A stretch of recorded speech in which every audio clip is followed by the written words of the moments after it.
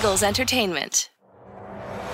Anything that moves, I don't care who it is. Let's go. Give me everything you got. Play fast, play hard. Let's beat these boys tonight in their house. It's party time. It's party time.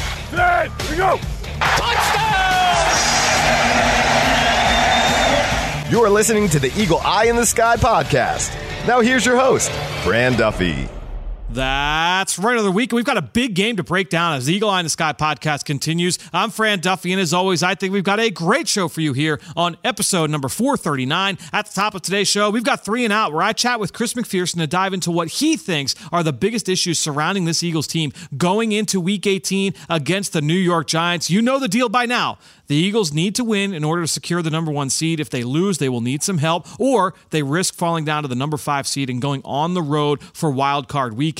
C-Mac and I will talk about the build-up to this game, and after that, we've got Chalk Talk, where Ben Fennell and I get into the matchup from an X's and O's standpoint, and also just talk about the Eagles going into the postseason from a big-picture angle, just like we did this week on Eagles Game Plan. Then to close out the show, in Faux Focus, we're going to catch up with a guy who's been on the show before. He's one of my go-to guys when it comes to info on the New York Giants. That's Dan Duggan from The Athletic. He knows the G-Men inside and out, covering them every day for The Athletic, and he's going to join us to give us the lowdown on this team, not just going into Sunday, but also into the postseason as well. A big picture look at one of the Eagles' biggest rivals in the NFC East. Now, before we get into that, of course, make sure you head on over to Apple Podcasts or Stitcher, Spotify. Leave us a question, leave us a comment. Appreciate everybody that has thrown us your support recently over on our Apple Podcast page. It's a great way to throw us your support and make this podcast more visible for others looking for Philadelphia Eagles podcasts. Now, before we get into 3 and Out with C-Mac, I caught up with Eagles outside linebackers coach Jeremiah Washburn. This week on Eagles Game Plan, we talked through Hassan Reddick and Brandon Graham and Josh Sweat, their impact on this Eagles defense, a record-breaking year for that defensive front from a sack production standpoint. Let's get into that conversation now. A few bites from that chat.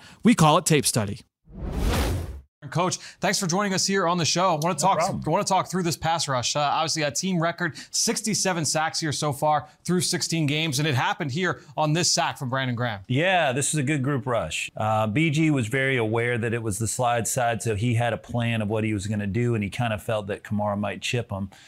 So he took a power rush, and it was just a tremendous effort by all 4 guys. Coach, you talk about the slide side versus the man side. At what point do guys realize that in the pre-snap phase that, hey, you know what, I'm going to get man one-on-one, or I'm going to get a zone kind of 2 or 3 man block on that side? Yeah, our guys are pretty aware of that, and I don't want to say too much on that, but they are fairly aware of which side when we're in our 4-man spacing. We have especially Fletch Grave, the D tackles, do a great job of communicating that out. And then Brandon, obviously a huge year for him. He gets double-digit sacks for the first time in his career. And then also the team's nominee for the Walter Payton Man of the Year. What has it been like just kind of being with him every step of the way here this season? Yeah, he's a transcendent player. You can go a lifetime without coaching another guy like him that's just consistent day to day. And then he's a Michigan guy, but he's like Wolverine. I mean, just as far as his healing powers, and especially at this age, what he's doing. I mean, his numbers are unbelievable right now, and so it's exciting for him. When you're to the slide side, if you're Josh and you've got this split where you're going to be lined up inside the tackle, you know you're going to be dealing with a little bit extra attention. How does that change your plan of attack? Because he's got to throw a couple different moves here on this rush to be able to get home. Yeah, he's worked at this. He really has been very intentional with this rush because we do it a little bit in this defense. The D tackles do it more than the DNs do, but it's something we talk about, and Rock does a great job with the D tackles as well of just working the technique of that rush. It's been watching Josh over the course of his career has been so fascinating because he came in obviously as a rookie 4th-round pick, a little bit raw in terms of his overall rush plan, and you saw him continue to build on that. And now he's got that ability to throw different counters and win so many different ways. He does. He works so hard with his craft through the off season and then through the season. He's one of those guys that's really into the details. You talked about Hassan Reddick and his ability to kind of run away from the chip, play that really well against the pass. He's got 16 sacks this year. He's been great getting after the quarterback, but not enough people talking about what he's done against the run as well. Feels like on a weekly basis shows up setting a strong edge in the run game. I totally agree. That is something I don't think we give him enough credit for. We do in the building, but he's been tremendous as an edge setter. and we couldn't do this without him. Time and time again, he's shown up where he's going to have to take on that first man in. Here it's the tight end coming across, but sometimes there'll be a puller coming with him or a wide receiver trying to pin down, and Hassan Reddick just shows up time and time again. That relentless personality, despite the size, he's been so strong at the point of attack. He's relentless with that. His effort's tremendous. He played a lot of plays on Sunday against the Saints, and his effort was phenomenal every play. I think you talk about guys playing in reverse as well, the multiplicity of this Eagles defense. All these guys, Josh Sweat, Hassan Reddick, Brandon Graham, all asked to play in reverse as well moving forward, and we see an example of that here against the Colts. Yeah, we do this every so often in this personnel grouping, and BG's been a guy that is really committed to this. It's something we talked about in the offseason. JG put it on this group as far as the things that we were going to ask them to do, and they've committed to it. And Joe Casper does a great job of working with these guys in coverage as well. And so this is something I know JK was really excited about him in this particular coverage, of just his vision right here, picking this guy up crossing the field, and does a great job, and that in turn leads to the sack. When you're Brandon on this kind of play too, you have to understand that this is going to be a play action fake. So there's going to be the run element first. I've got to respect the fact that I might have to set an edge here, but then once he sees that it's passed, he's got to get to his landmark, get his eyes in the right place. And for a guy that's not asked to do that all the time, it just makes it a really impressive rep. Yeah, it is. It's something we worked on a good amount, and so we know we're the defender in conflict right here. So. He just trusted his technique and his eyes, and he did a great job on that. And I know we were all excited for Sue and LJ on that one as well. And again, for that entire segment, be sure to watch Eagles Game Plan or check out Tape Study, which will go up on Friday on PhiladelphiaEagles.com, the Eagles mobile app, and the Eagles digital channels. Let's now get into my conversation with Chris McPherson. It's time to go 3 and out. How about this for a start? They've got him again! What a defensive stop. Slay's second pick of the game. Oh, I'm going to have to call him Big Play. And this defense does the job. 1, 2, 3 and out.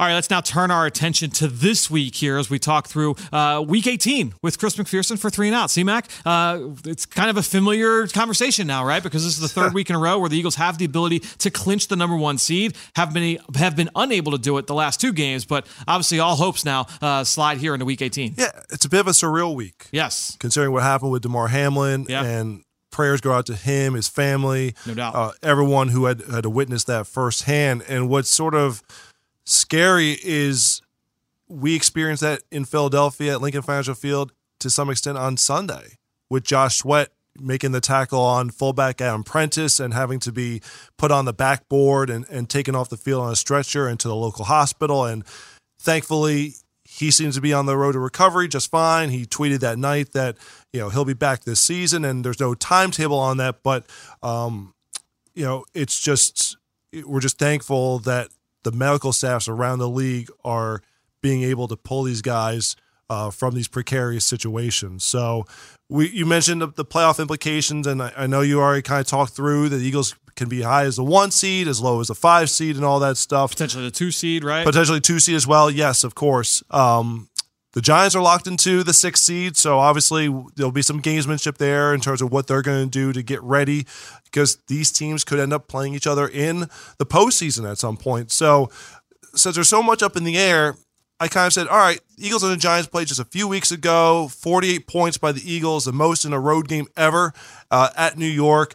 Let's go. What were the keys? What were the things we were talking about going into that game? Yeah. And actually, so I went back and looked, and I said, wow, they actually kind of make sense for what we're going to talk about here today. So I'm going to start with number 1. We talked about then was an ode to Brandon Graham. Still timely? Very timely. And he was just named the team's nominee for the Walter Payton NFL Man of the Year award. Dave Spadaro wrote the phenomenal column that Graham should be the NFL's comeback player of the year. Stands? It still stands. Career high, 11 sacks. Has only had to play 41% of the snaps this season. That's kept him fresh to this point. The lowest percentage of snaps played in a full season for him since 2014. Well, great that he has the fresh legs. Great that he's playing at such a high level, because with the Josh Sweat injury and the unknowns in terms of when he'll be able to come back, if he'll be able to come back this season, we need to know what is the depth going to be at the edge rusher position. Nick Sirianni expressed confidence on Monday in the depth of the group overall. Kind of talking through, adding in guys like Javon Hargrave when you're talking about guys who could bring the pressure. So just kind of looking at the list here, on the active roster, you have Janarius Robinson, who has been on the roster but has not been active. Is kind of an unknown, a wild card. Could he be in the mix for some playing time? Just for context for our listeners, former 4th-round pick, right, out of Florida State by the Minnesota Vikings a couple years ago. Big body defensive end. I mean, you've seen him around the building. He is a really good-looking kid coming out of Florida State. Similar in ways to what Josh Sweat was. Yeah. I would say not quite as refined as Sweat was even coming out. And obviously, the playing time kind of means, we've seen that, right? Robinson waived after just 1 year with Minnesota, but has been here developing behind the scenes with this Philadelphia Eagles coaching staff. So obviously, Eagles are seeing something. They're keeping him on the active around, roster, no doubt. so not exposing him to waivers, putting him on the practice squad, anything along those lines. So is this his time to shine potentially? You have Patrick Johnson, who has been worked in. You have Kyron Johnson, the rookie, who's been primarily special teams, to this point. So those are guys on the active roster. Robert Quinn, acquired from Chicago midseason. He has missed the last 5 games with a knee injury. He has been on injury reserve for 4, so he is eligible to come off. Eagles have not activated a practice window for him yet, so who knows if he's going to could be ready, but he would be potentially in the mix if the Eagles needed a body there. And then looking at the practice squad, you have Teron Jackson, who that's a good point too, yeah. Was had a great summer. Outstanding. I was thinking back to training camp. It seems so long ago, but we were watching him in training camp preseason. We said, this is a guy who has to be on the roster, and he's still on the practice squad, so he could be a guy who could get some call-ups here down the stretch there. So it's interesting also. So that's from the personnel standpoint of what Gannon and company could do. From a philosophical standpoint, we talk about how it's not been Gannon's MO to send extra rushers. Now, it's kind of interesting because we've had the talks about how Pro Football Focus classifies blitzes. They'll say if you send 5, it's a blitz. That's basically a base package this season for the Eagles. So you look at the metrics, the Eagles are right around the middle of the pack. They're 17th in the league in blitz percentage. And you're saying to yourself, it doesn't seem like it should be that way, but that's because of the 5-man pressures.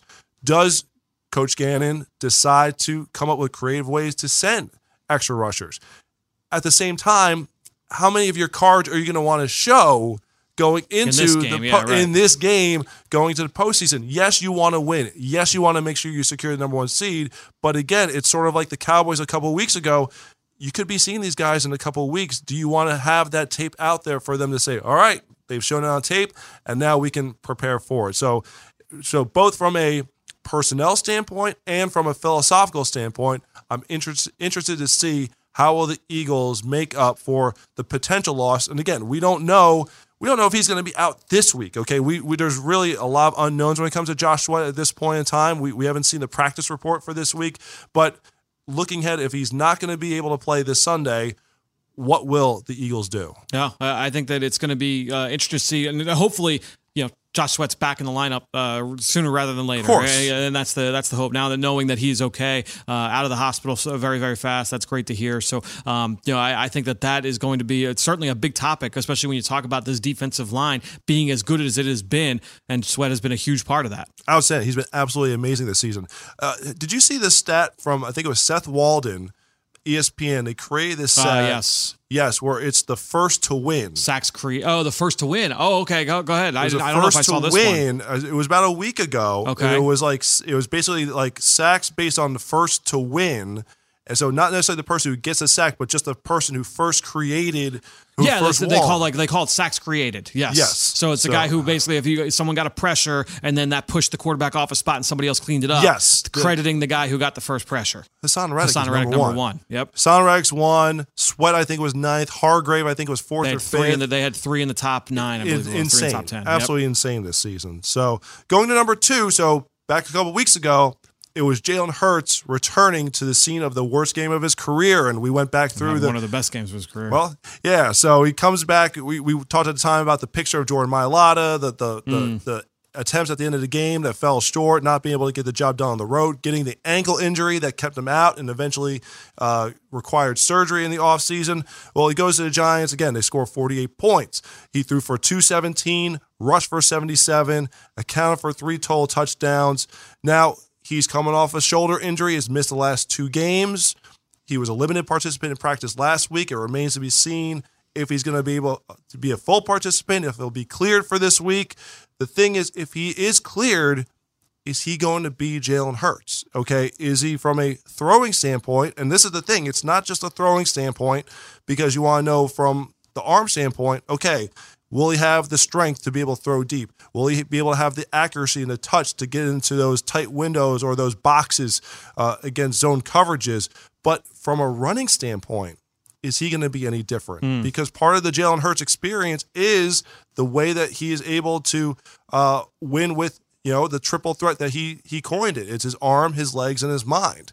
And if you take the legs out of it, because of the concern for the shoulder, that's a huge part of it. Was that the game where he dropped that? Or was that that might have been like Pittsburgh? That was right? earlier That in the was earlier season. in the year. That was earlier in the season where he dropped the triple threat one. But that's something that there were plays in that game against the Giants in Week 14 where that really kind of came to a head. Question. Certainly the pre-snap adjustment against the Giants defense, 4th down, calling out that route for Devontae Smith, or run the slot fade against man coverage, the 3rd down conversion throw to Quez Watkins on the crosser where he hits the top of his drop and he knows I've got a free runner, I've got to beat this blitz, and he puts the ball on the money to Quez Watkins for 1st down. Like, there were a couple throws in that game that were truly big time from Jalen Hurts. Yeah, so all season long, we've been talking about one of the most important things for the Eagles was to see the development of Hurts as a pocket passer, and he has flourished easily, yes. But the fact is, he also has almost 750 rushing yards, 13 rushing touchdowns. He is just so tough to defend. Giants come into this game, okay, again, we don't know the starters and any of that stuff, but taking them at surface level, if they're going to play their starters, look, they've won 2 of their last 3 games. They've only allowed 22 points in those games. The loss came to the Vikings on a 61-yard field goal. Jake Elliott, I know, would have something to say about that as well. The Giants' defensive line is obviously a strength of this team. Kayvon Thibodeau has been coming on strong. Dexter Lawrence has had an outstanding season. And the Eagles' offensive line. Lane Johnson out again. Yep. They're trying to make up after a game where false start penalties, the holding penalty on Landon Dickerson, as ridiculous as it was, still took a touchdown off the board. All these factors come into mind as if Jalen Hurts is to play, are we going to see a full Jalen Hurts? Is it going to be limited? That's the big thing for me. And again, at this point, as we're recording this on Wednesday, we haven't had even the walkthrough estimation injury report to see where he's going to be at. But if he is cleared to play, is he going to be full go? Yeah, I think obviously that's going to be the number one topic for Eagles coverage moving over the next few days is what does Jalen Hurts look like in practice? How is he going to respond? Is he going to be ready to go for Sunday? Obviously, and Nick Sirianni set the table on Sunday after the game against New Orleans. He said if he's cleared, he's going to play. Yes. And so if he's cleared, and I would expect that we're going to see QB1 out there against the New York Giants. I certainly hope so. Love to see him back out there on the field. So last topic here. Went back a few weeks ago, it was the coaching chess match. And it was just, hey, Sirianni has guided this team to, only 1 loss at that point in the year. The Giants, Brian Daboll, first year, done a phenomenal job. And now we fast forward. Look, Eagles still have everything to play for, still have the first seed in front of them. If they win, they have it. Giants, credit to Daboll on that coaching staff. And Joe Shane, the general manager, first year taking that over. Look, winning season.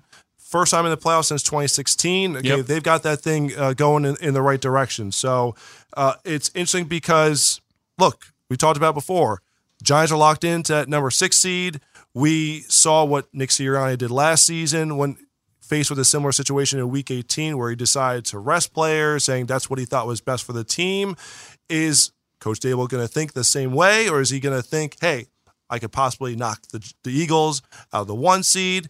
There's going to be some gamesmanship going on. That's the thing. Is like it's weird. It's like, all right, well, if they want to play that way, like who are you helping? You're helping the Cowboys get into the 1 seed, right? And so that's the thing. It's like, it's not like we're hurting one rival to help another. Like, it will be interesting. I'm hoping to get a little bit more clarity from Dan Duggan a little bit later in the show. Just get a sense of what he thinks the Giants are going to do and play that out. Yeah, and you look at the Giants; they are getting healthier. Okay, Saquon Barkley was a limited participant in that first matchup. Okay, I'm sure the Giants are going to rest him for the postseason. You look at the secondary. Okay, the secondary was beleaguered in that first matchup against the Eagles. I think it was Nick McLeod who was stuck on A.J. Brown for one. Still playing a lot, McLeod. Still playing a lot, still, but they got Xavier McKinney back there at safety now, so that's a huge boost for them. So they're starting to get things together at the right time. So one thing I do want to touch on, before we wrap up the segment, are the potential milestones, because even though the Eagles did rest their guys week 18 last season, Nick Sirianni made sure that Jason Kelce extended his consecutive game started streak. Devontae Smith got a couple catches so he could set the rookie receiving record for the Eagles. I'm going to throw a couple possible records within reach. Possible ones within reach. Nothing outlandish, but from a team standpoint, 5 sacks away from the single-season record currently held by the 1984 Bears. Which they just have to keep doing what they've done over the last month plus. Exactly, right? Yes, 5 straight games of 6 sacks. That is so wild. That is an insane stat. Yeah. So you have that. If the team scores 20 points, they have the new franchise single-season scoring record. Okay. Very much within reach there. Individual standpoint, if Jalen Hurts were to play 2 rushing touchdowns, it would be the NFL single-season record for rushing touchdowns by a quarterback, currently held by Cam Newton with 14. I'm okay with that one. That doesn't, it happens, great, but that's part of the whole thing. Is if he plays, are we getting the full treatment here? So that's right. A.J. Brown needs 9 yards to surpass Mike Quick. First target of the game. You get out of the way, you're done. Okay, Devontae Smith and A.J. Brown's still in the mix for this, but right now Devontae Smith and Irving Fryer are tied with 88 receptions, which is the most by Eagles receiver. Yes. Now, Zach Ertz has the overall franchise record. He had over, I think, 116 yes, right. in his monster campaign. I think it was 2018. So, but for a receiver, they're both tied right now with 88. So Devontae just needs 1 there. And then Javon Hargrave, we talked about the sacks. If Javon Hargrave gets 1 full sack, he will surpass Andy Harmon for the most by a defensive tackle in single-season Eagles history. Harmon had 11 and a half in 1993. Harmon was the alumni captain of the game, honorary captain for... Did he go to the Pro Bowl that year? I don't know. I don't think he did. We were talking in the pit the other day. Well, when's the last time a defensive tackle had double-digit sacks and did not go to the Pro Bowl? Wow. Like that's because the double-digit sacks for an interior player is just such a hard accomplishment. So for a guy to get that and not go to the Pro Bowl, especially a guy who's been there, right? A guy who's a legacy selection. That's the thing is usually with linemen, once you're in, you're going every single year. I don't know why Javon Hargrave doesn't have that cachet, but nonetheless, though, kudos to him for following up his first Pro Bowl year with a career year on his part. Well, we will hopefully be talking through a couple of those milestones and more as, again, knock on wood, the Eagles are getting ready for a bye week next week. C-Mac, thanks so much for joining us here on the Eagle Eye in the Sky podcast once again. Let's now transition into our X's and O's segment. We're going to go through some chalk talk. It's time now to catch up with Ben Fennell. Let's get down to business. It's time for Chalk Talk. All right, let's keep the conversation rolling here with Eagles-Giants going into Week 18 as we welcome in Ben Fennell for Chalk Talk. And Ben, getting ready for Eagles game plan this week was a little bit different than a normal week, right? Because we typically on the show, we gear the program towards, okay, how do the Eagles come away with a win this week? Very matchup focused, but not knowing on Monday and on Tuesday, and certainly we're sitting here Wednesday morning, not knowing who the Giants are going to play, who they're not going to play, who's going to be the Eagles quarterback, is it going to be Hurts, is it going to be Minshew? So much unknown. We kind of had to talk about both of these teams from big picture. Both are playoff teams going into the postseason. Obviously, the Eagles have a lot more on the line than the Giants do, but I guess starting with the Eagles' offensive matchup against the Giants, regardless of whether or not the Giants are playing their starters, I think Wink Martindale has shown he doesn't care who's out there at corner. he's going to blitz. He's going to send pressure. He's going to play man coverage. So regardless of who's playing, Jalen Hurts, Minshew, you got to be able to handle the blitz. Yeah, the people in the personnel can obviously be in flux and different strokes for different folks this time of the season, whether injuries, nothing to play for, X, Y, and Z. But it's really tough to change your philosophical approach at this point in the season. So Wink Martindale, a man coverage defensive coordinator, heavy pressure defensive coordinator, that's who he is. He's not all of a sudden going to turn into a Tampa 2 zone coverage type of defensive coordinator. They are who they are. Now, last week, they put it on the Indianapolis Colts. Actually, didn't see a whole lot of blitzing like we had traditionally seen, but you're still going to see that man coverage on third down. You're going to see a lot of dime, a lot of dollar, a lot of defensive backs deployed out there. A lot of veterans as well, trying to get acclimated to the scheme, like Tony Jefferson and guys like that. But you're going to get that Giants defense that you kind of know what you're going to get from a schematic approach. And that's what I would expect. C-Mac made this point in regards to the Eagles going into this game, but I feel like it's just as applicable to the Giants, is that they're going into the postseason. You don't want to show anything extra.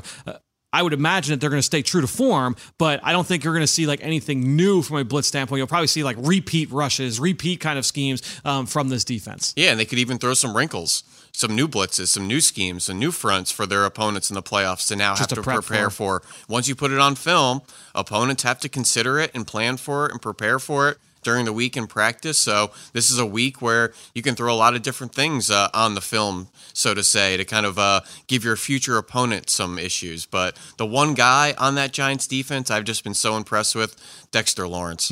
Watch him last week against the Colts. He gave Quentin Nelson problems. He gave Will Freeze problems at right guard. He is an exceptionally quick interior defensive tackle, very similar to our own Javon Hargrave in that they're good run defenders. They're 300 pounds, but their best trait is getting up the field and after quarterbacks. Do not let 97 ruin the game, whether it's this week, in the playoffs, next year. He's a really good player. We're going to talk with Dan Duggan in the next segment about who we think like could play, couldn't play, but another guy that just returned to the lineup, Xavier McKinney, and he's a big part of what they do defensively as well. His versatility, being able to play from depth in their quote-unquote base defense, but then also coming down and playing closer to the line of scrimmage when they get to sub. That's a valuable piece on that defense. And was that his first game back since the freak hand injury on the vacation on the bye week? Yeah, and he's a smart player, versatile player, like you said, can play a number of different roles as a top-down safety, box safety, matchup cover safety, good blitzer. He's a smart player. Kind of an interesting career since being a second-round pick out of Alabama, but when he's healthy and on the field, he's often one of their best defensive players. And what this did, just kind of talking about, all right, well, no matter who's playing, the Eagles have to be ready for the blitz. It gave us the opportunity to talk about, Jalen Hurts' improvement against the blitz, and not knowing whether or not Jalen's going to play. I think this is more applicable to, hey, it's not just about Week 18. This is Jalen Hurts going into the postseason, Jalen Hurts going into 2023 and beyond.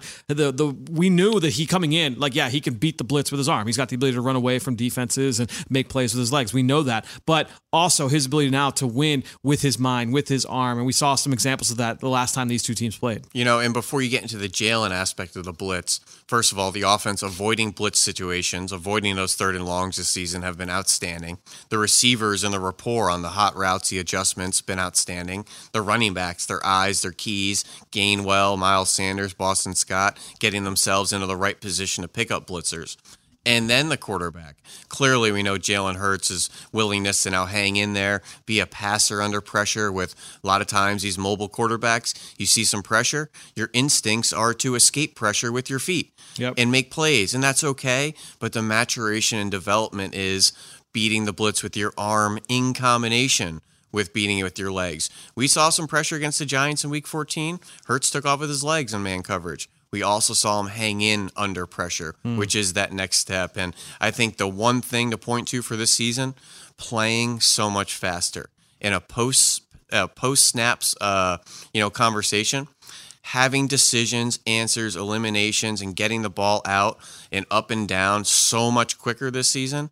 You see it against the blitz. And I think taking that pre-snap information into post-snap decisions has been the number one eye-popping, glaring improvement from Jalen Hurts in 2020 or 2022. Yeah, and that's where the familiarity with the offense and understanding where your answers are in any given play. Hey, if I have a full understanding of all 5 eligible receivers, where they're attacking on this play call, and if the defense does something I'm not expecting, in the drop of a hat, I know, this is where I have to go in this scenario. And so that's where that familiarity. It's a combination really of familiarity with the scheme and getting more comfortable with the answers designed in the scheme. And for every, point in that conversation, the trust that he has in his players around him. Yep. The trust in the O-line to keep his eyes up under pressure, knowing they might pick something up late and keep him clean. His trust that his receivers aren't going to bail him out with an off-target throw. Just so much trust in this offense, allowing him to play faster as well. It's really a full machine at work here, from the coaches, the line, the receivers, the quarterback, the running back. But Jalen Hurts certainly making it all tick. The analogy I've used in the past, and so our longtime listeners will be familiar with it, is learning how to drive for the first time. You're first you got your hands at 10 and 2, and you're like, oh, which one's the turn signal? Oh, where's the gear shift? By the time you've been driving now for a few months, a year, 2 years, 3 years, it's all second nature. You're just doing it without even thinking. Yeah. It's very, very similar into what these guys are asked to do. And now, real quickly, the other way that the Eagles handled the Giants blitz in that game, Week 14, and this was a segment that Greg Cosell wanted to hit on, that run game. And Miles Sanders had a huge day, a career day against the Giants just a few weeks ago. Yeah, a lot of those gap scheme runs, a lot of power, a lot of counter concepts, and then the QB run game, where you saw some power lead concepts, that Miles Sanders lead block that you don't see too often. The water boy exactly. play. Yep. The QB zone read, where you're wrapping 2 tight ends to the perimeter. Cool play. Little motion to 4 strong, and then a QB draw for a touchdown, and then all a scramble. So as much as Miles Sanders and the gap schemes were clicking, the quarterback run schemes were clicking, his ability to create with his legs out of structure was clicking. You can attack opponents a lot of different ways on the ground. Almost 200 yards rushing in the second half in that game. And so that was obviously a huge point of emphasis for that team, running to win, to seal that victory against the Giants a few weeks back. Let's now go over to the other side of the football. And, talking with Ike Reese leading into the production, and said, all right, well, what's a play that you want to break down? Is there something? He said, you know what? I want to look at that Josiah Scott interception. And that came in basic cover 4 here for the Eagles defense. The Eagles, one of the biggest cover 4 teams in football. And, it's funny, posting clips on social media, some of these breakdown clips that you put together early in the week. Fans are very up in arms about like the man versus zone stuff and what the splits are and QB completion percentage and things like that. But I think when you are going to, I've said this for a long time here on the show, cover 4 can be tricky. If you're going to be a big quarters team, I think that if you major in it, you could be really good at it, and the coverage is really, really sound. If you are not a team that majors in quarters, it's tough because the rules and the overlap there between defenders and how you handle route concepts can be really, really tricky. The Eagles, I think, are in the top 5, might be in the top 3 in how often they run quarters. And plays like this, that Josiah interception, show a big reason why he was able to kind of fall under that route, understanding what the weakness was in the coverage. Here's how I have to guard against it. And the interesting extension of that conversation is Jonathan Gannon, I think, is a quarter scheme disciple at heart. But like Nick Sirianni has been preaching here, in his 2 years, a wise man avoids all extremes. Yep. And I think Gannon really avoids all extremes in a lot of his coverage calls. He's pretty evenly split from split safety and single high schemes, pretty evenly split between man and zone schemes. Yes, is there highs and lows in each of those scenarios? Absolutely. But the fact that you're not really predominantly anything, I think it's the name of the game in the NFL right now. Yep. Disguise your schemes, have a lot of different schemes, play fairly vanilla schemes so young guys can come in and everyone knows their responsibilities, interchangeable, and just change up your looks pre to post snap. And I think Gannon does a great job. As much as we want to highlight the quarters usage, can highlight so many great man-to-man usages over the last month or two. So, I don't think Gannon is particularly anything. And that's okay. That's how I like it. Yeah, I think that ambiguity is a really helpful tool for and that's just the back end. Yeah, right. That's just the back end. Yep. And one of the more interesting things of this whole team was the versatility in the defensive front. Right. You are anything on your defensive front. It's literally 6 or 7 or 8 different defensive front deployments from this Gannon defense. It just shows how many different ways they can attack opposing offenses, which I think is good. Have different things to throw, different schemes to throw, different philosophies to throw. Makes it really tough to prepare for. And I think that we often, with this scheme, are so quick to say, like, to really delineate, oh, well, the D-line gets the sack, but the coverage is brutal. No, like so many of these sacks that we watched, they had 7 sacks this past week against New Orleans. How many of them were like, man, like the coverage was really, really good there. We actually had to whittle some out because we're like, I don't want to do a 5-play breakdown of sacks showing all the different ways the coverage impacted it. But picking like the 3 best in zone and the 2 best in man, where guys did an outstanding job on the back end to help the defensive line get home. Well, the old joke is show me 4 guys that can cover, and I'll show you 4 guys that can rush the passer. Right. And what does that mean? Hey, if you can give those pass rushes an extra tick or 2 to get home because you're sticky in coverage, typically, if you're good in coverage, somebody's going to have time to win up front. So I think a lot of that production that we're getting from that D-line is a hat tip to the back end. And there's some sticky coverage on the back end that you don't always watch the all-22 copy. You just see, Hargrave or Cox or Brandon Graham sitting on the quarterback. Well, that quarterback was trying to get rid of the ball. Why didn't he? There's usually a reason. Well, you and I, try to take a look at a lot of the numbers, a lot of the metrics around this team on a weekly basis. And one thing that has stood out to me is that the Eagles have consistently been in the top 3 in pressure rate over the course of the season. But if you look at like time to pressure, they're always like, anywhere from like 9 to 12. But what does that tell you? It's like, the pressure is like they're consistently getting pressure, but it's not like it's win fast. The quarterback has to hold on to the football to allow that pressure to get home, and that's a nod to the coverage. And there's inside baseball stuff with that too. Typically, the teams that have the high time to pressure rate are the blitzing teams. The ones that are trying to scheme up free hitters that are unobstructed, getting to the quarterback, thus getting there faster. The Eagles have a great defensive front with D linemen that can win and rush the passer.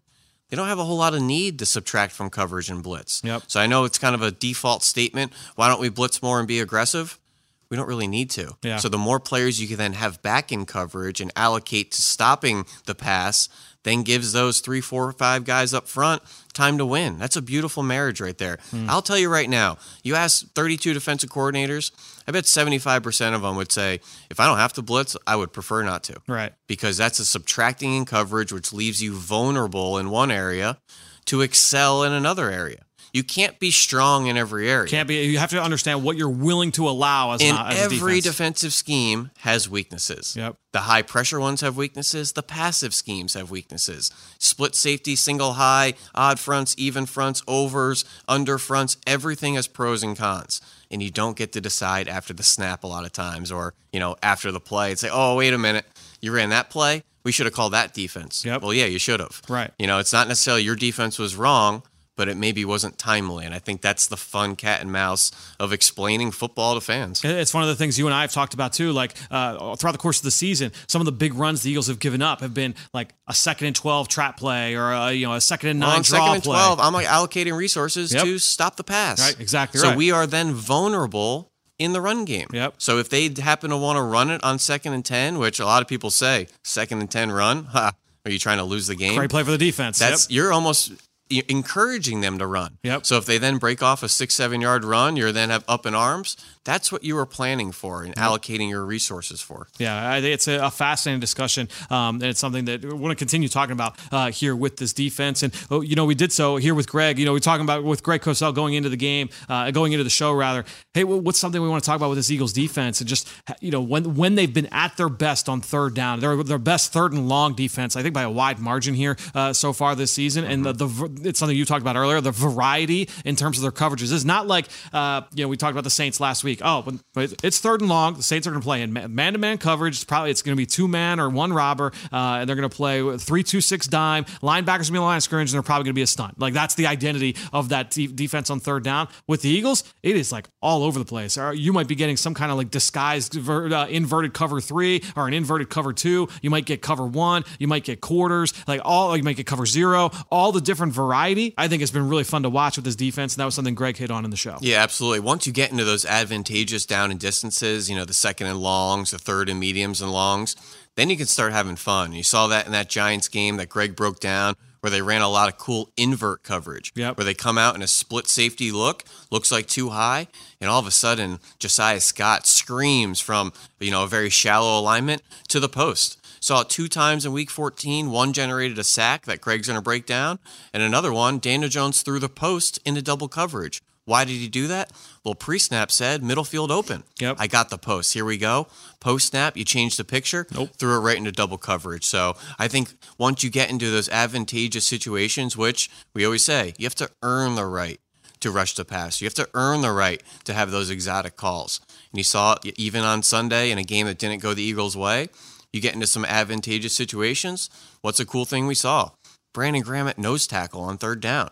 Cool fronts. You get to do cool things by earning the right to do that, by playing solid ball on first and second in those early downs. So did some really cool things on third down in that Giants game. I expect some similar things if they get in those situations. Yeah, going back through my notes coming out of that game in Week 14 against the Giants, my first 2 points, in my sheet, the Eagles just doing a great job of forcing teams to play left-handed. The Giants want to be able to run the ball. The Eagles did an outstanding job of locking up the run and getting into third and long. And what did the Giants do? They started 0 for 5 on third down. And I wrote down the variety on third down kept the Giants on their toes. Dime defense, invert coverages, cover 1, cover 8, cover 4, double stunts, different pressures, disguises, so much variety just in that game on third down. It was a clinic. I didn't go into this podcast with any of that in my notes here, as I feel like I'm pretty well prepared. There was something that just kind of triggered as you were talking and thinking, what are we? And it's like, well, we're not any of that. We're not that. We're not this. We're not that. We do some of this and some of that and some of this. That's what we are. That's how some of the best defenses play. That's how Lou Anarumo plays in Cincinnati and, up in Tennessee with Mike Vrabel. It's like all these different schemes to throw at you with really smart, technically sound players, tough players. It's a fun group. Yeah, and that's what you look at it on both sides of the ball, right? On offense, there are teams that have a very well-defined identity. Hey, this is what we are. And then there are offenses where it's like, oh, they could do this, but then they could also do that. Or they could do A, B, C, but then they could do X, Y, Z. It's tough to game plan for those kind of offenses. And just like the pros and cons within the schemes, there's pros and cons to that philosophy too. Right. Yeah, no question. There's a lot of ways to skin a cat, as we've said multiple times here on the show. Probably need to come up with a different analogy than that, though. All right, so we look at it for a lot of different cats walking around out there. my cat at home probably wouldn't appreciate that. You look at numbers every week. We talked about this. Are there any stats? I mean, it's week 18. You want to just empty the notebook and some of these numbers with a 5-pack here, a little 5-pack. As we have a lot of interesting nuggets here. My CBS crew is going to be doing the game on Sunday, so a little information overload here. How about the Eagles? The only team with 5 players with 30-plus QB pressures this season. 5 players, 30-plus QB pressures. I know we've highlighted the 4 players with double-digit sacks. Yep, I think 5 players with 30-plus pressures is equally impressive, just the variety of depth. Brandon Graham, season-high 50 snaps last week. A lot of that in lieu of Josh Sweat's unfortunate injury. He hasn't played that much since Week 16, 2020, and did a variety of spots. Played stand-up end, snug end with his hand in the turf, 3-tech, that nose tackle package like we had talked about as well. There was like 2 or 3 reps, right? Doing the nose tackle exactly. stuff? So a guy at his age, was excited to see he finally got a double-digit sack season, but he had to do a lot of dirty work on Sunday. I expect that to continue the rest of the season. Miles Sanders, 3rd leading rusher in the NFL between the tackles. Wow. Something that you may not have projected coming out of college there. A bit of a perimeter back, satellite back, pass game back. Well, he's behind Josh Jacobs and Ramondre Stevenson. He's ahead of Derrick Henry with running between the tackles. Career high by over 200 yards. Really hat tip to Miles Sanders, who's having a great season. QB running. We know we have a great QB running here with Jalen Hurts, but 10-yard runs. So who's ripping off the most explosive runs by quarterbacks? We all expect Justin Fields 1, Lamar Jackson 2. Well, number 3 isn't Josh Allen, Jalen Hurts, any of those guys. It's Daniel Jones. Yeah, a bunch of them in this game. And he did on Sunday against the Colts. In structure, out of structure. Yep. He will take off and boogie on you. He is big. He looks a little corny out there. He can take off and run. He has wheels. He's big. He's strong. He's athletic. And no matter if it's Daniel Jones or Tyrod Taylor in this game, however that margin splits out. Dable's running the same playbook. Yeah, both guys are gonna impact you that way. And my favorite stat of the week here, we love giving the hat tip to pass rushers, particularly here in Philadelphia. We got tons of them. We're about to break sack records, double-digit sack records. Well, across the NFL, players with a 15% pressure rate. So consistently getting after the quarterback, minimum 300 pass rushers. 15% pressure rate. So you're an exceptional pass rusher. Yep. But you also have 30 run stops. Love it. There's 4 guys in the NFL. Myles Garrett, Nick Bosa, Micah Parsons, and Hassan Reddick. Yep. I think Hassan Reddick needs more attention for what he's doing on early downs and in the run game. We know his pass rush prowess. Obviously, one of the more efficient quarterback rushers in the NFL, right up there with that group. But also the run stops. It's a pretty impressive Mount Rushmore right there. Garrett, Bosa, Parsons, Reddick. Hassan Reddick, outstanding season. He's been awesome against the run. Just dominating tight ends on the outside. So often on perimeter schemes to his side, he'll take two, which means like, let's say it's a pin pull scheme where a wide receiver or tight end's trying to pin down on him. He will fight through that block and then dismantle the puller as well. So now the corner or the safety, whoever is replacing outside, has the ability to make the stop. Reddick has done that all season. And that was kind of a messy one with the pressure rate and the run stops. Right. So I tried to make it just a clean 15. Yep.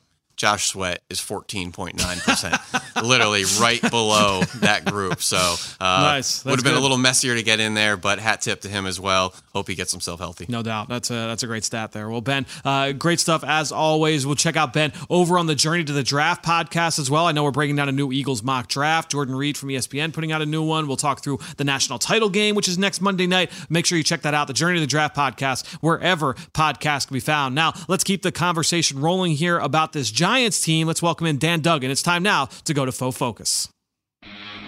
What's this matchup look like from the other side? It's time to find out in Faux Focus. All right, pleased to be joined this week on Faux Focus by Dan Duggan, who does an outstanding job covering the New York Giants for The Athletic. You can follow him on Twitter at @DDuggan21. Dan, welcome back to the show. Yeah, thanks for having me, friend. So let's get into this Giants team, and really we can start a little bit differently than we normally do here in this segment, because I'm going to ask you first to put on your Brian Daboll hat, the head coach of the Giants. Your biggest concern for this team going into the game, and I guess really it has to do with like play time, and that's going to be, I know that's the big topic of conversation in North Jersey right now, is who's going to play, who's going to sit. For the guys that do play, how long are they going to play? As we sit here today, what's your sense of how this is going to go down on Sunday? Yeah, I mean, we're still trying to get to the bottom of it because we asked Daboll about it on Monday, and he just kind of gave a stock answer of like, we'll figure it out and we'll do what's best for the team. Really didn't tip his hand either way. You know, obviously our job is to kind of read between the lines. And I think if you're going to play the guys, there'd be no reason to play at Coy. You know, we didn't ask him last week who was going to play. You know, it's kind of understood. So the fact that he kind of waffled on it leads me to believe he'll probably rest some guys. You know, obviously he's a first-year head coach, so there's no track record there. But you start looking at where guys come from, and obviously he spent the last 4 years in Buffalo. And in 2019, Buffalo was locked into their playoff seed in the last game of the year, and they rested some of their guys, like just made them straight healthy scratches, some of their veteran starters, and then even like Josh Allen play like the first quarter. So that's the blueprint I think that would make the most sense for this team. Because listen, you can't make 15 guys inactive. So some guys will have to play, and I would think they probably will let Daniel Jones play, but I would think it'd be something like that, like a quarter or so. And then it becomes, the Tyrod Taylor show, and a lot of the young guys will be getting in there. Again, he hasn't confirmed that, but I think part of that is too, he wants his players to be locked in this week, and, as if they're going to play. And then, maybe Friday night or Saturday, he says, okay, here's the plan. But I think until then, he's going to keep it close to the vest. So with that in mind, if you think it'll be sort of preseason-ish where guys play a couple series or a quarter, who are the guys you feel like would definitely come out? Daniel Jones, Saquon Barkley certainly come to mind. Are there any other players that kind of fit that description you feel will probably be part-time players in this matchup? Right, yeah, and I think there's certain guys who are banged up. I think you probably just make him inactive. That would be like Leonard Williams, who's kind of been battling through a stinger all, the whole second half of the season. So that'd be crazy to play him almost regardless, because they're going to need him for the playoffs, obviously.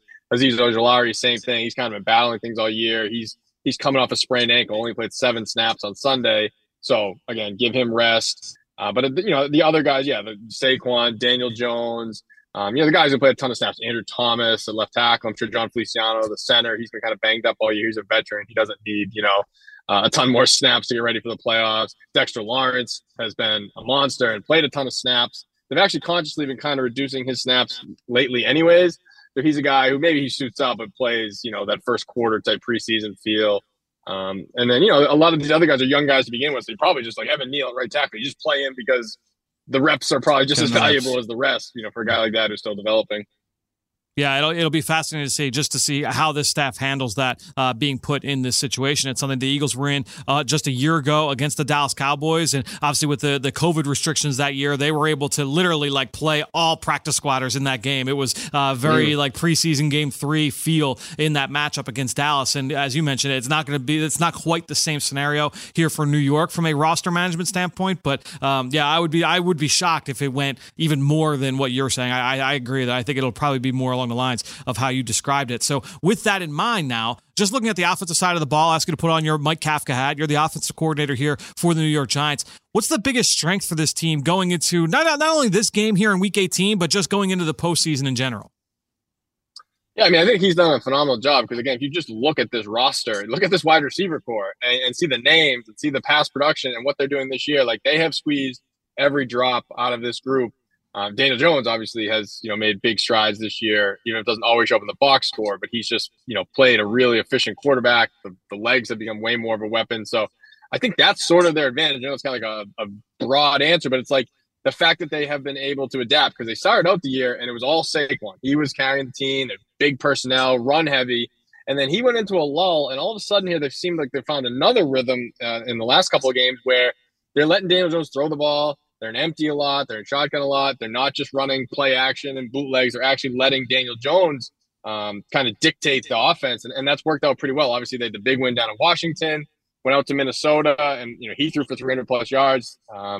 And then this past week, obviously Indy, they kind of took care of business, but he played great, four total touchdowns with rushing and passing. So I think that's really been sort of the beauty of this coaching staff and the way they've managed this offense is they just kind of push the right leverage at the right time, and they have some variability. But I mean, obviously Saquon kind of drives the bus, but I think the really encouraging fact for them going into the playoffs is the passing game has shown some signs of life, and they've settled on this trio of Darius Slayton, Richie James, and Isaiah Hodgins. Not exactly household names, but they've all been productive. Yeah, no question. I mean, we talked about Hodgins and what he's done over the last few games. We talked about that earlier this week here with Greg Cosell. Darius Slayton has been the go-to guy for Jones over the majority of this season, especially in the second half. And it almost feels like at this point, Dan, that it would be a surprise if Daniel Jones was not back with the New York Giants next year. Right? Obviously, both he and Saquon, a number of these players getting ready to hit the open market, Darius Slayton included. But it's just speaking about Daniel Jones in particular, it would be a shock if he was not back in Giants blue here at this point next fall. Absolutely. And listen, the deck was stacked against them. Like, make no mistake about it. They came in, they had 3 years of film, they had everything else, and they declined the fifth-year option, which is a lot of times that's an automatic decision and totally understandable. A, he was coming off a big injury. B, the production wasn't great. And, C, they just wanted to make him prove it, put it on him to change their minds. And he's done that. I mean, that's the beauty of like a contract year, a make or break year. He had to go out and lead this team to win, which he's done. He had to stay healthy. He had to be productive. He's done all of those things. He's checked all those boxes. Because the thing with him is he's always checked all the boxes intangible wise. Like no one's ever said a bad word about him. Work ethic, teammate, leader, all that stuff. But you needed to produce on the field. And I think, marrying him with this staff, they finally brought the best out of him. And yeah, so now listen, how they do it is going to be a franchise tag. Can they come to some long-term agreement? That is all. Hey, Joe Shane's going to, that's where they pay him the big bucks. He had to figure out all that out this offseason. But it's very hard for me to see them moving on. And again, I'm someone who was definitely a skeptic and thought probably would be moving on, even halfway through the year. But the way he's played lately and where he's gotten this team, so I just think it'd be a really tough sell to say, yeah, this is great, our first playoff season in 6 years, but we're going to change quarterbacks and not have any great alternative either. So I think it's pretty much a lock that he'll be back. What's your thought on how they're going to handle Saquon here this offseason? Yeah, I mean, they got some interesting decisions, no doubt about it. I mean, I think he'll definitely be back as well. But the fascinating part of this now is, there's only one franchise tag. So, you thought when it was, that was always in the back pocket for Saquon. Now they might need to, use it with Daniel Jones. Because we really have no idea what Daniel Jones is looking at contract-wise. I mean, it's hard for us even on the outside to peg a value, let alone what his agents, I'm sure, obviously, they don't get paid 3% to just, take a hometown discount. So they're going to be pushing for, a big money deal. So the tag might have to go to Daniel Jones, which makes things really interesting with Saquon because they actually did talk to him at the bye week about extension. They did not with Daniel Jones. And from what I gather, I mean, they're in the ballpark, but obviously nothing got done. There's still some work to be done there. I think he's a guy who does value, being here, the New York, for his brand, like all that stuff, I think does matter to him that, like, all things being equal, he'd rather stay here than go sign in Jacksonville for a little bit more money. But again, money does talk. And so it'll be interesting to see how they handle this. Like, I mean, I'm telling you, like, as soon as this season ends, like Joe Shane's work really begins. He's done a great job kind of filling some holes this year, but he's got some monumental decisions that are going to shake this franchise. And it's decisions that we thought maybe 6 months ago he wouldn't have to make because if you're going to let all Dave Gettleman's guys walk, now it's like, how much are you going to pay all these guys you inherited? That's the thing, is that they've made really good moves on both sides of the football, like kind of filling in the margins, the Nick McLeods of the world and the Isaiah Hodgins of the world, kind of finding these guys off the scrap heap to come in, some of whom they were familiar with, right, in previous stops. But those big moves are often what define these regimes, and so that will be interesting to see how that is handled. That said, let's get over to the defensive side. I'm going to ask you now, put on your Wink Martindale hat. You're the Giants defensive coordinator. What's the biggest strength of this unit going into not just, again, Week 18, but going into the postseason? You're going to notice a trend on my answers here. Like, the biggest strength, I think, is the coaching on the defensive side of the ball. Like, the Wink's scheme has been such an advantage. And I'll be honest, like, you saw what he did in Baltimore. Those first 3 years, they're like a top 5, top 10 scoring defense every year, like really, a dominant defense. And all of a sudden last year, they had some personnel issues and they plummeted. So I looked at this roster and said, man, they got some holes here, like, especially in the secondary. Is Wink going to be able to run his system as effectively? So, I mean, it's hats off to him that, like, again, they have some glaring holes on defense, and somehow it has not been a problem. I mean, like, Dory Jackson was playing like a Pro Bowl corner. Now he's missed like 6 weeks, and they haven't skipped a beat, really. I mean, obviously, there's been some hiccups, don't get me wrong, but overall, the defense has played really well when you consider the personnel. I mean, if you're talking about the strength personnel-wise, it's definitely the pass rush, and it's been amazing because they have not had their top 4 guys, which being Leonard Williams, Dexter Lawrence, Azeez Ojulari, and Kayvon Thibodeau, on the field more than like a dozen or 2 dozen. Like, it's been so limited how much those guys have played together this year because they've all been banged up other than Dexter Lawrence. But when they had the one game at Washington, was really like basically their playoff game, and they were all out there together that game, and it was like a dominant performance, make game-changing plays. And that's what you see as like that group can give this team a chance against anybody, because obviously, everything starts up front.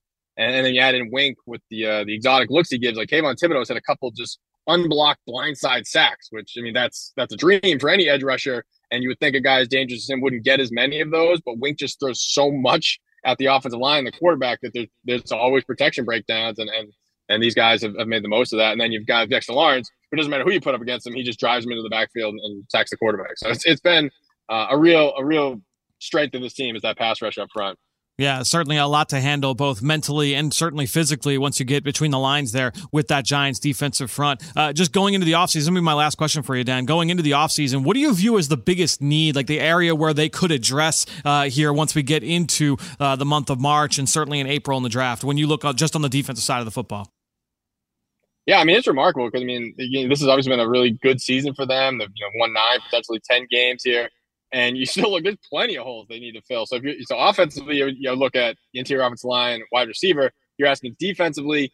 I think they still need more help at cornerback for sure. Because Dory Jackson, who had durability issues, and he only has 1 year left on his deal. So they could definitely use another top corner. I really still believe that if Sauce Gardner had fallen to 5, he would have been the pick. Like, I think Wink needs and wants a true lockdown number 1 corner. So not that they're going to be able to get a Sauce level player in the draft, but I would think that would be a priority. And then inside linebacker, it's really remarkable what they've done considering the level of play they've gotten at that position all season. I mean, it's been a revolving door of just kind of cast-offs and young players. I mean, Landon Collins has, reemerged. I mean, he was a guy who was a, defensive player of the year candidate here 6 years ago. And all of a sudden now he's back and he was on the practice squad and now he's in the mix having a, huge pick 6 on Sunday. So that's a position they need to address, whether that's free agency or the draft. Like, I don't think you can just kind of keep scotch taping that position. It'll go a long way to just have like a legitimate NFL caliber inside linebacker to kind of, be the central cog of your defense. You can follow his work on The Athletic and obviously follow him on Twitter at @DDuggan21. Dan, thanks so much for joining us here on the Eagle Eye in the Sky podcast, and we'll talk to you again soon. Absolutely. Thanks for having me, friend. Great stuff there from Dan Duggan. And for more on our Eagles game plan analysis here of this Eagles-Giants matchup, let's hear from the Eagles game plan crew. John Clark, Ike Reese, Mike Quick, Greg Cosell. All of this stuff that you're going to hear in this show, well, we couldn't fit it into Eagles game plan just due to time constraints. But I saved it all here for you. Here's everything off the cutting room floor from this week's episode of Eagles Game Plan.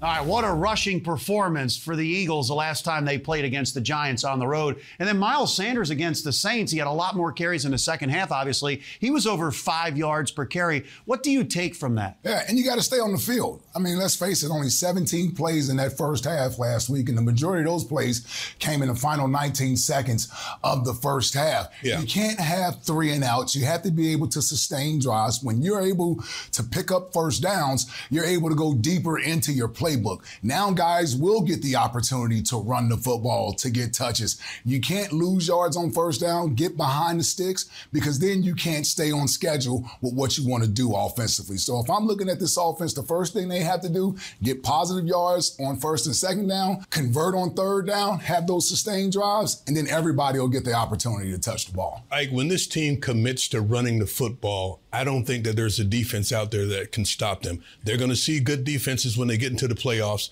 They have to be ready and committed to running the football. And also, you're going to be facing a Giants team where you don't necessarily know who you're going to be seeing on the other side of the ball. We know they're going to blitz. We know they're going to get after it. How do you prepare for a team when you don't necessarily know the personnel for the entirety of the game? Yeah, I've been in a couple of these games like this when you get to the end of the year and either your team or the other team isn't going to play all their players, and we don't know what the Giants' intentions are in this game. So that's why when you prepare for the game, you just have to basically prepare for the scheme. Right. It helps that this is a divisional opponent that you've already seen this year. So the Eagles can at least rely on that, some of the things they saw in that first matchup versus the Giants, and really just prepare to attack or defend against what they would typically get from the Giants. All right, you know about the Eagles' pass rush? Well, Daniel Jones is the fourth most sacked quarterback in the NFL, but we don't necessarily know if it's going to be Daniel Jones or Tyrod Taylor for most of the game. One thing the Giants will do, they're going to run the ball. There's only a few teams better in the NFL at running the ball. They go for about $150 a game, but a lot of that is quarterback runs. So how important to have that game plan ready to go no matter who's playing on the Giants offense? Yeah, I don't think it really matters which quarterback is back there playing. They both have very similar skill sets, and Brian Daboll's not going to change his offense up. Right. He's coached Tyrod Taylor in the past. So I would expect from a defensive standpoint, you have to play assignment football, right? When you have these quarterback read runs where, one guy has the responsibility for the dive and then the back end guy has to have the responsibility for the quarterback, well, that's assignment football. And you have to trust that the other guys are going to do their job. You can't try to do too much. If your job is to take the quarterback, then you stick with the quarterback. Don't try to go get the running back. And that's what happens with these design quarterback runs and read options and things of that nature, is that the offense is really relying on the defense to make a mistake somewhere when it comes to their assignments. And that's where the Eagles, I think, will be okay because they have a quarterback as well that they've had a chance to practice against this type of stuff. So they understand this whole read option and quarterback run responsibility stuff. You're right on it, because it doesn't matter who's at quarterback. They're going to run the football. It's what they do. If you look at the receiving core, there are not any household names in their receiving group. They run the football. If it's Saquon or one of the other running backs, but it's a running style, and you have to be assignment sound. I do like the fact that in the middle of the Eagles defense, they've got some studs and a lot of beef. And it's hard to run the football in the middle of that defense.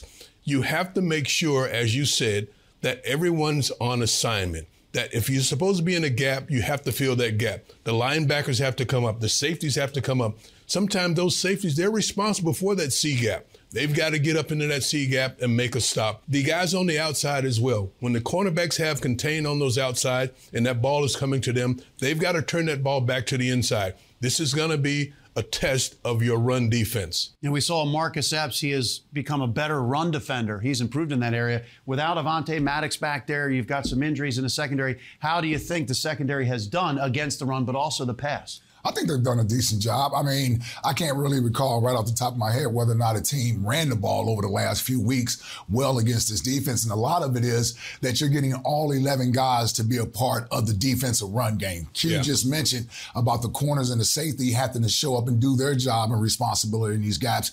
And not to ignore the passing game of the Giants, because you certainly want to respect the fact that you will throw the ball at times, but this is going to be a running game. Sure. This is going to be a running game. So when I say that, I mean, trust your keys. If it looks like it's a run to you, it's probably a run to you. Get downhill fast and make the tackles, because there's a lot of misdirection, sleight of hand with the play fakes and things of that nature that can get you in a bad position.